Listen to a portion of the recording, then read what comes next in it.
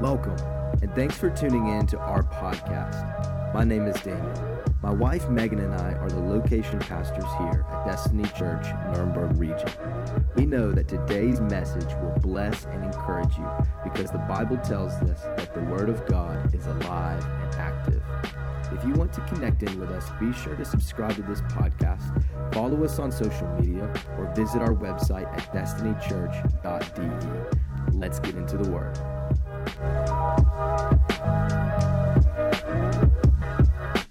Today I'm continuing a series that we started called Brick by Brick. Somebody say Brick by Brick.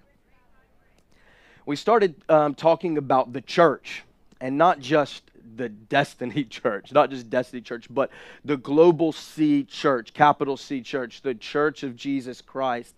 And sometimes we can, in our heads, we can say, oh, that's Destiny Church, or we can think the building is the church, but we need to get a perspective that we are the church. We are the church. First of all, you need to know, if you didn't know who you are, you're the church. This gathering, you in this room, is the church. The building is not the church. The geographical location, Cineplex is not the church. A Sunday morning service, an event in time is not the church, but the gathered believers are the church. So whether you gather, coffee shop, your house, in this room, we are the church, and it's His church. It's not our church, it's His church. We are His.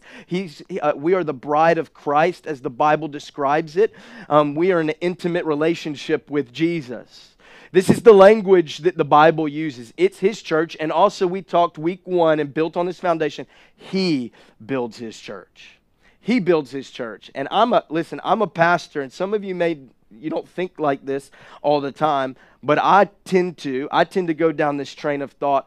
I sometimes like to build the church. I get all these ideas, and I'm sitting in my home office. Anybody stuck in your home office still? You're like, you're comfortable there. Me, I just go into, dreamland. I just go other places, and I'm thinking, how we could do this, we could do that, and I'm thinking about how I could build the church, but I need to come back to a place, and we need to come back to a place that recognizes and remembers that Jesus builds His church. And He builds it upon the foundation of Himself, because the Bible says He is the cornerstone. Jesus is the cornerstone on which we build ourselves, and we are living stones. So we are built upon Jesus, the church, our giftings, our talents, what He's deposited in us, the plans, the purposes for your life that are meant to not to harm you, but to give you hope and a future. All those things locked up inside of you, built upon Jesus, is how He builds His church. Amen? And we've been talking about being built up. We've been talking about Jesus building the church. We've been talking about these different things. And today we're going to land in Ephesians. I love Ephesians because last week we were in Nehemiah. Nehemiah is a great Old Testament book about building. It's about building because Nehemiah built the walls back in Jerusalem, and he did it in 52 days. And it was a powerful moment where people collectively came together and said, we're going to build back. And we said things like, you need a burden to build. What has God dropped in your heart? What is that burden inside of your heart? First of all, you all have a ministry. It's not the pastor's job. It's not the church staff's job to do the work of the ministry. In fact, Ephesians 4 says, we're going to read just right after this moment. You'll hear it today as I read. But Ephesians 4 says to equip the saints for the work of the ministry. Saints are believers. Anybody who believes in Jesus is a saint, and you're meant to be equipped for the work of the ministry. You didn't know you were in the ministry, did you? But you're in the ministry, whether you like it or not. You have a ministry. The question is, are you doing that ministry? And maybe the question is for you, what is that ministry? What has God called you to do? And that doesn't mean, that's not a pastor's ploy to say, hey, come play the keyboard on Sunday mornings, or hey, come welcome people at the door, or come set up and tear down, or make something for Thanksgiving, which would be really awesome that you do, because I'm sure it's delicious. But that question is, what has God called you to? Is it in your workplace? Is it in your neighborhood? Is it in something that hasn't even been started yet, and it seems insurmountable to you, but you just need to get started one brick at a time? We said last week, lay another brick. And so we need to be brick layers. We need to be people that are building God's kingdom one brick at a time. But all in this, God is building us. Say this with me. God's still working on me. Ephesians chapter 4. Let me read the word of God. Ephesians chapter 4. It says this. I'm starting in verse 11. And he gave the apostles, this is the verse I just referenced. He gave the apostles, the prophets, the evangelists, the shepherds, and teachers to equip the saints for the work of ministry, for building up the body of Christ. You see, we're being built up until we all attain to the unity of the faith and to the knowledge of the Son of God, to mature manhood, to the measure of the stature of the fullness of Christ, so that we may no longer be children, tossed to and fro by the waves and carried about by every wind of doctrine, by human cunning, by craftiness in deceitful schemes. Rather, speaking the truth in love, we are to grow up in every way into him who is the head, into Christ, from whom the whole body, joined and held together by every joint with which it is equipped, when each part is working properly, makes the body grow so that it builds itself up in love. Somebody say this with me. Grow up. I know you've been wanting to, so turn to your neighbor, tell them to grow up. When I was about 18, 19 years old, I got a motorcycle. I've still been trying to talk Megan, my wife. If you haven't met her yet, you can pray with me and intercede.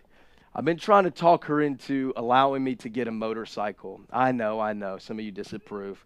But it's like, I had a motorcycle, and now I'm thinking, man, I should have never got rid of it. But man, I would go to bike nights. I was like the cool dude, you know. And I was going to bike nights, and this like specific group of guys that I rolled with. That sounds really cool, right? I rolled with, ride till you die, you know, or ride or die, whatever it is, not till you die. Megan's like, see, I told you. The whole reason me and my roommate got a motorcycle was this friend of ours that we worked with. We were 19. He was about 35 years old. Now, this guy who is 35, whom shall not be named, in case by some crazy reason he watches the live stream, he's one of these guys at 35 that all his friends were 19, you know? He's one of these guys. Like, he's one of these guys who never really in his heart grew up. You know what I'm talking about? You ever seen these movies where you've got like this 50-year-old guy still wearing their sports jacket, and they're wearing it and it doesn't button up because they've got a beer belly? You know what I'm talking about? And they're still talking about the glory days. They're still talking about, oh man, when I was in school, we were the champions, you know? You know, have you ever seen Mighty Ducks? That was us. You know, we were the champions. Have you ever seen Sandlot? Yeah, that was us. We were the champions. And they're talking about, this was this guy. He was always like, he was like the leader, you know, rolling around with 18 or 19-year-olds. I don't know how that actually, there were some things that were probably very illegal, you know, that happened because of his influence in our life. I think I might have a tattoo because of his influence in my life. And he was one of these guys who was always like, dude, let's go, let's go, let's go. Like, it's just awkward being around a 35-year-old that's acting like a 19-year-old, you know? And if I'm guilty of that sometimes, then I'm sorry. But listen, it's one of those things like, you're like, dude, just grow up. Like, we're 19-year-olds counseling this guy in his relationships. You know what I'm talking about? Like, he's like, man, I don't know if she likes me. I'm like, bro, just calm down. You know, you got to play hard to get. Don't text her. You got to play hard to get. You got to be mean. You got to say a couple mean things in a text message, make her think that you don't like her, you know, and then you got to play hard to get. That, listen, guys, if you're single, don't take that advice. But that's the advice I gave him. And he's like, taking advice from 19-year-olds. Like, at some point, it's time to grow up. You know what I'm saying? Like you're older on the outside, but you haven't grown up on the inside. Now, don't get this mixed up with what God says to have childlike faith, because that's different. It's good to dream and have faith like a child. But there's something different called maturity in the Spirit. There's something different that when we grow in God, we're growing mature in Him. And you can be 80 years old but still be spiritually immature. Somebody say, grow up. I want to give you, out of Ephesians, 3 signs of spiritual maturity. 3 signs of spiritual maturity. Number 1 is this: intentionally uninfluenced. You're intentionally uninfluenced. It says in Ephesians, to no longer be like children, tossed to and fro by the world's doctrines. We have a church, I'm afraid, in our world that is always trying to be so relevant that the danger is they conform to the culture. I'm not saying we shouldn't be relevant. I'm not saying that we should be so locked in tradition, but we should be so kingdom culture minded that we are intentionally uninfluenced by the world around us. If you're not careful, if you just live in default mode, culture will always take you in its direction. The language that it uses here, talking about tossed to and fro by the waves and carried about by every wind of doctrine. You see, the culture around us and the doctrine of the world is like waves, constantly pushing. And if you're not intentional, you will get pushed by culture. You will get pushed into a direction, into a way of thinking. I used to surf. I wasn't good, but I used to surf. And I remember when you're paddling out into the waves, you have to do this thing called a duck dive. And when you're going straight for the wave is coming at you because you want to get past the break so you can actually catch a wave. And you hit a duck dive, and what you're doing is you're going under the waves. You're moving in the opposite direction of the current, and you're trying to. It's the hardest part about surfing is just getting out there because everything's pushing you back, and you do a duck dive under the waves. And sometimes we're Christians, and we're just being tossed around by the shore, by the waves of culture around us. And then everybody else sees you and like, well, you're no different than I am. Why should I be a Christian? Because you're not any different. If maybe in the room today you're not a believer, you're not a Christian, you wouldn't call yourself that. Maybe you've walked in here curious. Maybe watching online you're curious. Can I just apologize for us when we've been tossed around by culture and we don't look any different than anybody else around us? That's not what Jesus calls us to. He calls us to be different. He calls us to have conviction. Intentionally uninfluenced. Not changing your opinion because it's the popular thing to do. I mean, I could go down the list today, but I think you already have the list in mind when I say these things. Not changing your opinion just because it's the popular thing. It's the way everybody's doing. Everybody's thinking. Not being moved by emotion, but conviction. Not being moved by, oh, I feel this way, so I should do this. Your feelings are God-given, but they were never meant to direct your life. You need to be moved by conviction. What are you convicted about? What are you convicted about? What has God convicted you about? What are the things that should be unshakable, unchanging in your heart? Not to be moved by my emotion. Will you carry that conviction, or will you be carried by culture? Will you carry around a conviction that when everybody in your circle of influence is saying one thing, you have a deep conviction to say, no, this is a truth for me because I found it in God's Word or because God spoke it to me, and it's a conviction that I carry, and I'm not going to be carried by culture just because everyone else is thinking this way. I'm not going to be moved by fear, but I'm going to be moved by faith. Faith is stepping out in what God has called me to, or the conviction despite what I feel. It doesn't mean you're not meant to have feelings. It means you're meant to have faith in spite of the feelings. Feelings are healthy. Feelings are good, but not if they're the Lord of your life. Not if they're the Lord. Don't be deceived. Sometimes, we talked about it last week, don't give in to what's good, giving up what's great. God has called you to a great work. Nehemiah said, I'm not coming down. I'm doing a great work. I'm called to a great work. And so many of us do 25 things that are good and we miss out on the thing God has for us that's great. What is God convicting us of? What is He doing in our hearts? We're called to be kingdom culture carriers, not culturally relevant. Can I just tell you, maybe if we thought about it differently, see, the gospel is relevant in every generation. Jesus is, so many times the church, I'm so guilty of this, let me try to make Jesus relevant. The gospel's relevant in every generation. The gospel's relevant in every culture. Methods change, but the gospel's relevant in every culture, in every land, in every season, in every generation.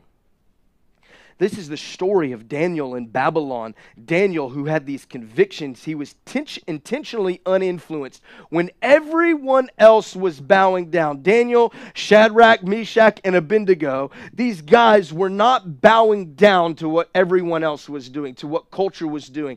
It is difficult when everybody's going a direction to go the other way.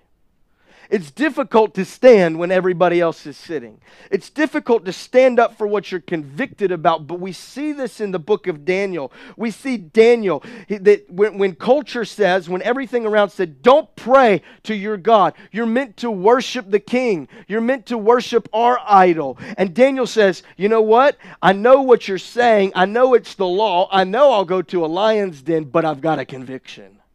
And I'm just going to do the same thing I've been doing before. Listen, you don't get your convictions by default.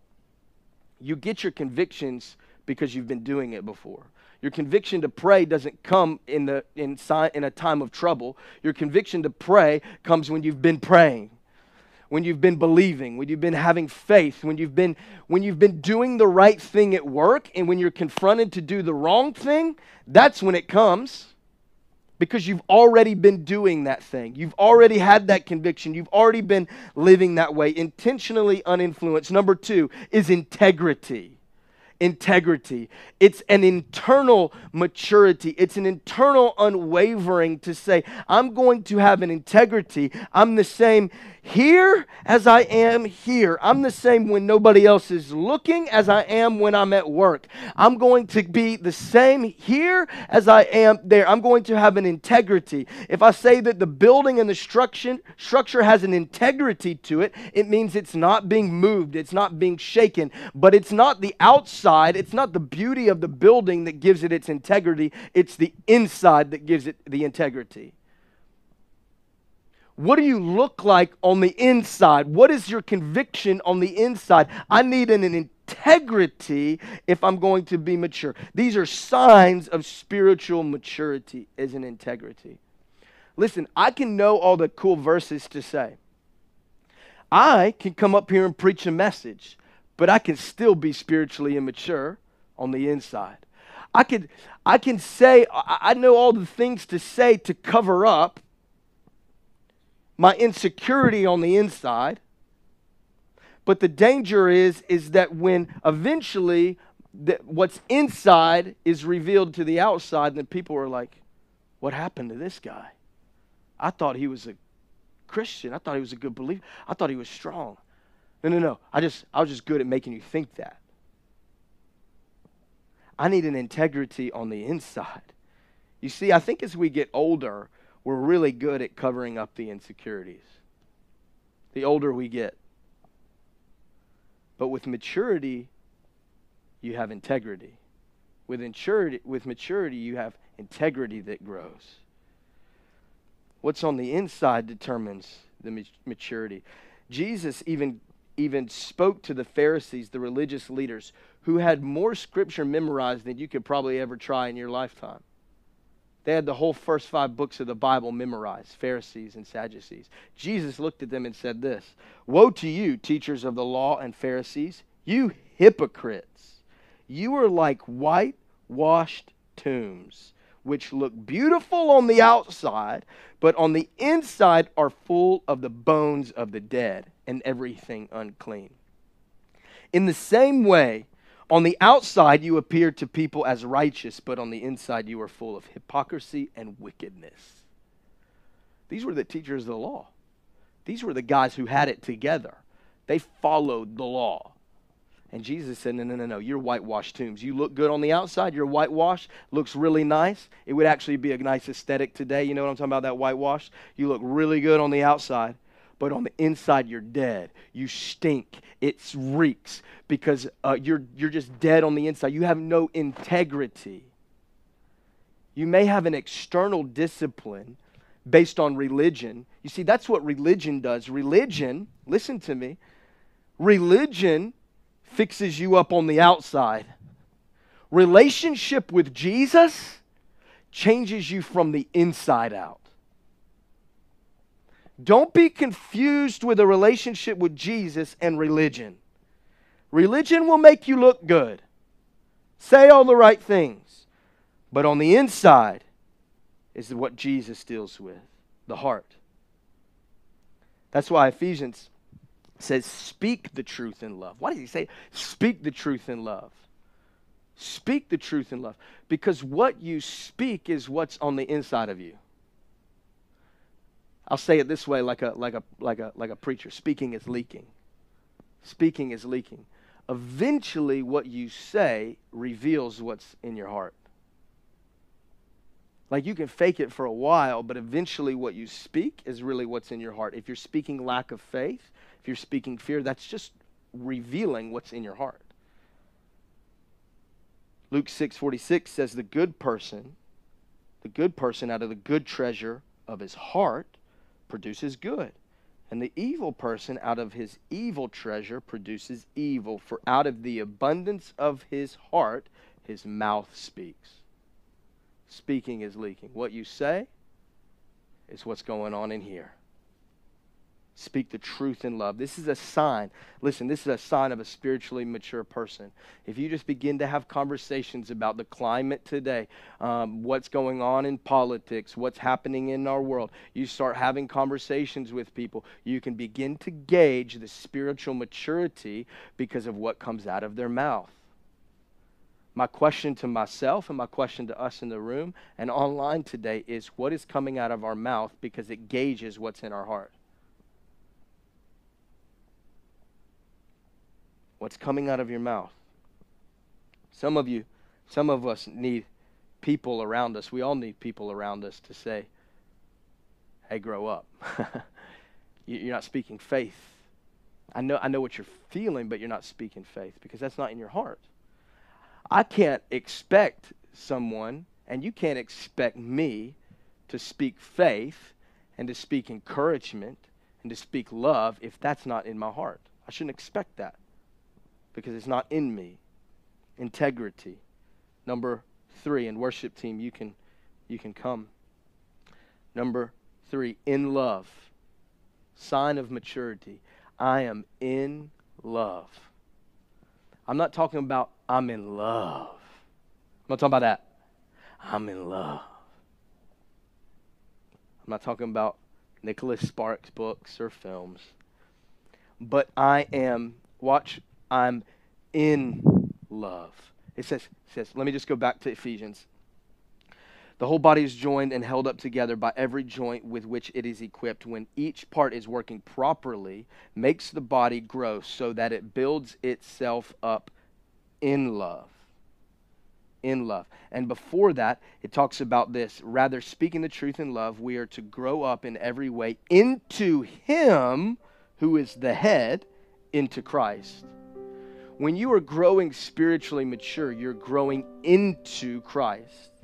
You're growing into Him who is the head of the church, who is the head of the body. We're growing into Him. I'm growing into love. The Bible says God is love. I don't know what the world told you today. Love is love. No, God is love. God is love. The Bible says he is love, and when I grow into him, I'm growing into love. Are you with me? You follow me? I'm growing into him. I'm growing into him. That's why when the disciples looked at the 10 commandments, and out of the 10 commandments, all 600 and something laws that the Israelites, the Jewish people, made out of the 10 commandments, all these laws and rules and how to follow. And the disciples said to Jesus, "It's a lot to do, Jesus. That's why I became a fisherman. That's a lot. Can you just tell me, like, what's the priority?" Anybody in here like that? Like you're in the meeting? You're in the meeting at work? Come on, get some oddies, some Siemens people. You're like, just tell me the priority, like, get to the point. Stop. What's the priority? The disciples like, what's the priority, Jesus? What's the most important out of these? We'll work on those first. Jesus said, and one of the scribes came to him and heard them disputing with one another, and seeing that he answered them well, asked him, which commandment is the most important of all? Jesus answered, the most important is, Hear, O Israel, the Lord our God, the Lord is one, and you shall love, somebody say love, the Lord your God, with all your heart, and with all your soul, and with all your mind, and with all your strength. The second one is this: you shall love your neighbor. Somebody say love it as yourself. There is no other commandment greater than these. A sign of somebody spiritually mature is somebody who loves God with all their heart. You're growing in love to him.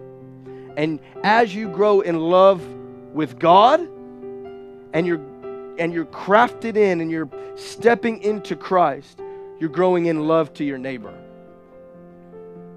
If you're gossiping about the person behind their back, that's not a great sign that there's spiritual maturity, and that a great sign that you're growing in love. We all make mistakes, listen.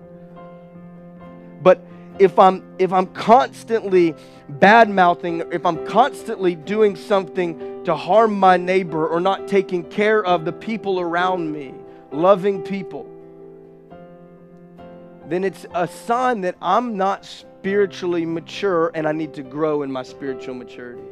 I need to love. Listen, it's hard to love people. You're some of them, and I love you. It's hard to love me, I know. It's hard to love the people around. It's hard to love but it's a sign of spiritual maturity that I'm growing in love. But I do that as I step into Christ. When you operate in unity, when you're about unity, it's a sign of spiritual maturity. Unity, love, working together. This is what it says. It's when each part is working properly. When each part is working properly, makes the body grow so that it builds itself up in love. When each part is operating in its gifting, when you're operating in your gifting, you're operating in your gifting, you're operating in your gifting, when we're all operating in what God has called us to operate in, and we're in unity. The body of Christ is so divided today. That's why the enemy's plan is just to, if I could just divide the body of Christ, the enemy would say, if I could just divide them, then they can't operate in their fullness. Because it's the unity of the body of Christ. It's like my 2-year-old now. It's his birthday today. It's like my 2-year-old. When they're kids, they're not very coordinated. They look really awkward. And sometimes the body of Christ looks really awkward because they're not coordinated. We're not coordinated. We're not operating in unity. And the enemy would love to keep us in our immaturity as the body of Christ. But when we're working together, even though you made me mad yesterday, even though you did something that hurt me, I'm going to fight for unity. I'm going to fight for love. I'm going to fight for the body of Christ. Church people aren't perfect. Maybe some of you have been hurt by church. Maybe some of you have been hurt by people in the church. That's why Jesus said you need to forgive 7 times 77 a day. Because he knows the power of unity. Can you stand to your feet with me? We're in him. We're in him. We're stepping into, listen, if you just need a practical thing today, something really practical, like what's my next step? The more you fall in love with Jesus, the more you'll love people. And the more He'll begin to deal with your integrity, and the more He'll make you rock solid so you're not influenced by culture. When I'm in Christ, as Ephesians says, when I step into Him. There's pictures of this, stepping into Christ. That's what salvation is. I'm stepping into Him. Noah and the ark, they stepped into the ark. The ark is an Old Testament picture of Jesus, stepping into Jesus for salvation. Rahab, when the walls of Jericho fell down, as long as she stayed in the house. I'm stepping into Christ. Oh, Rahab's a good example, because when the walls of Jericho shaking, everything was falling apart. All Rahab and the family had to do wasn't hold on tight, it was stay inside. When culture's shaking, when everything's shaking and falling apart around us, all I got to do is stay in Christ. My integrity's there. I'm uninfluenced by what's shaking around me. I'm in love there. Can you close your eyes with me today? And we're going to close. Maybe today you've never stepped into love. Maybe your perspective of Christianity has been religion and religiosity. Maybe you've never stepped into that, and it's a growing process like any kind of love. But maybe you've never stepped into that place of, I need you, Jesus. Be the Lord of my life. I'm stepping into a relationship with you. As I said during worship, we want to give you that opportunity today. All eyes closed. I want to pray for you if you want to make a decision to step into love today. Maybe for the first time, or maybe you're coming back. Maybe you stepped out of that relationship and you're coming back to Him. Nobody's looking around. I just want to know who I'm praying for. If you could lift a hand in the air and say, that's me. I want to step back into love, or maybe for the first time today. Online even. I want to know who I'm praying for today. Yeah, I see those. I'm going to pray in just a moment. Father, right now we just thank you that you are love. We step into a relationship with you. Can everybody just pray this with me? And for those of you who lifted your hand, pray this in your heart. Believe this is a moment that you're going to mark right now. Say this with me. Jesus, thank you that you died so that I could have abundant life. You are the Lord of my life. I step into love today. I surrender to you today. In Jesus' name. Amen. Let me just pray for everyone today, and then let's worship one last time before Mike comes and closes. Father, I thank you that you are building us up. You're still working on us. That's good news. I'm not perfect and nobody else is. You're still working on us. Help us to never become complacent with where we're at in our relationship with you, but you're still working on us. You're still moving in us. You're still doing something in our hearts, and we thank you for that today. Build us up as you build the church up. Build us up in love. Build us up in expectation for what you're doing. Come on, let's declare today we're here to worship. We're here to worship you.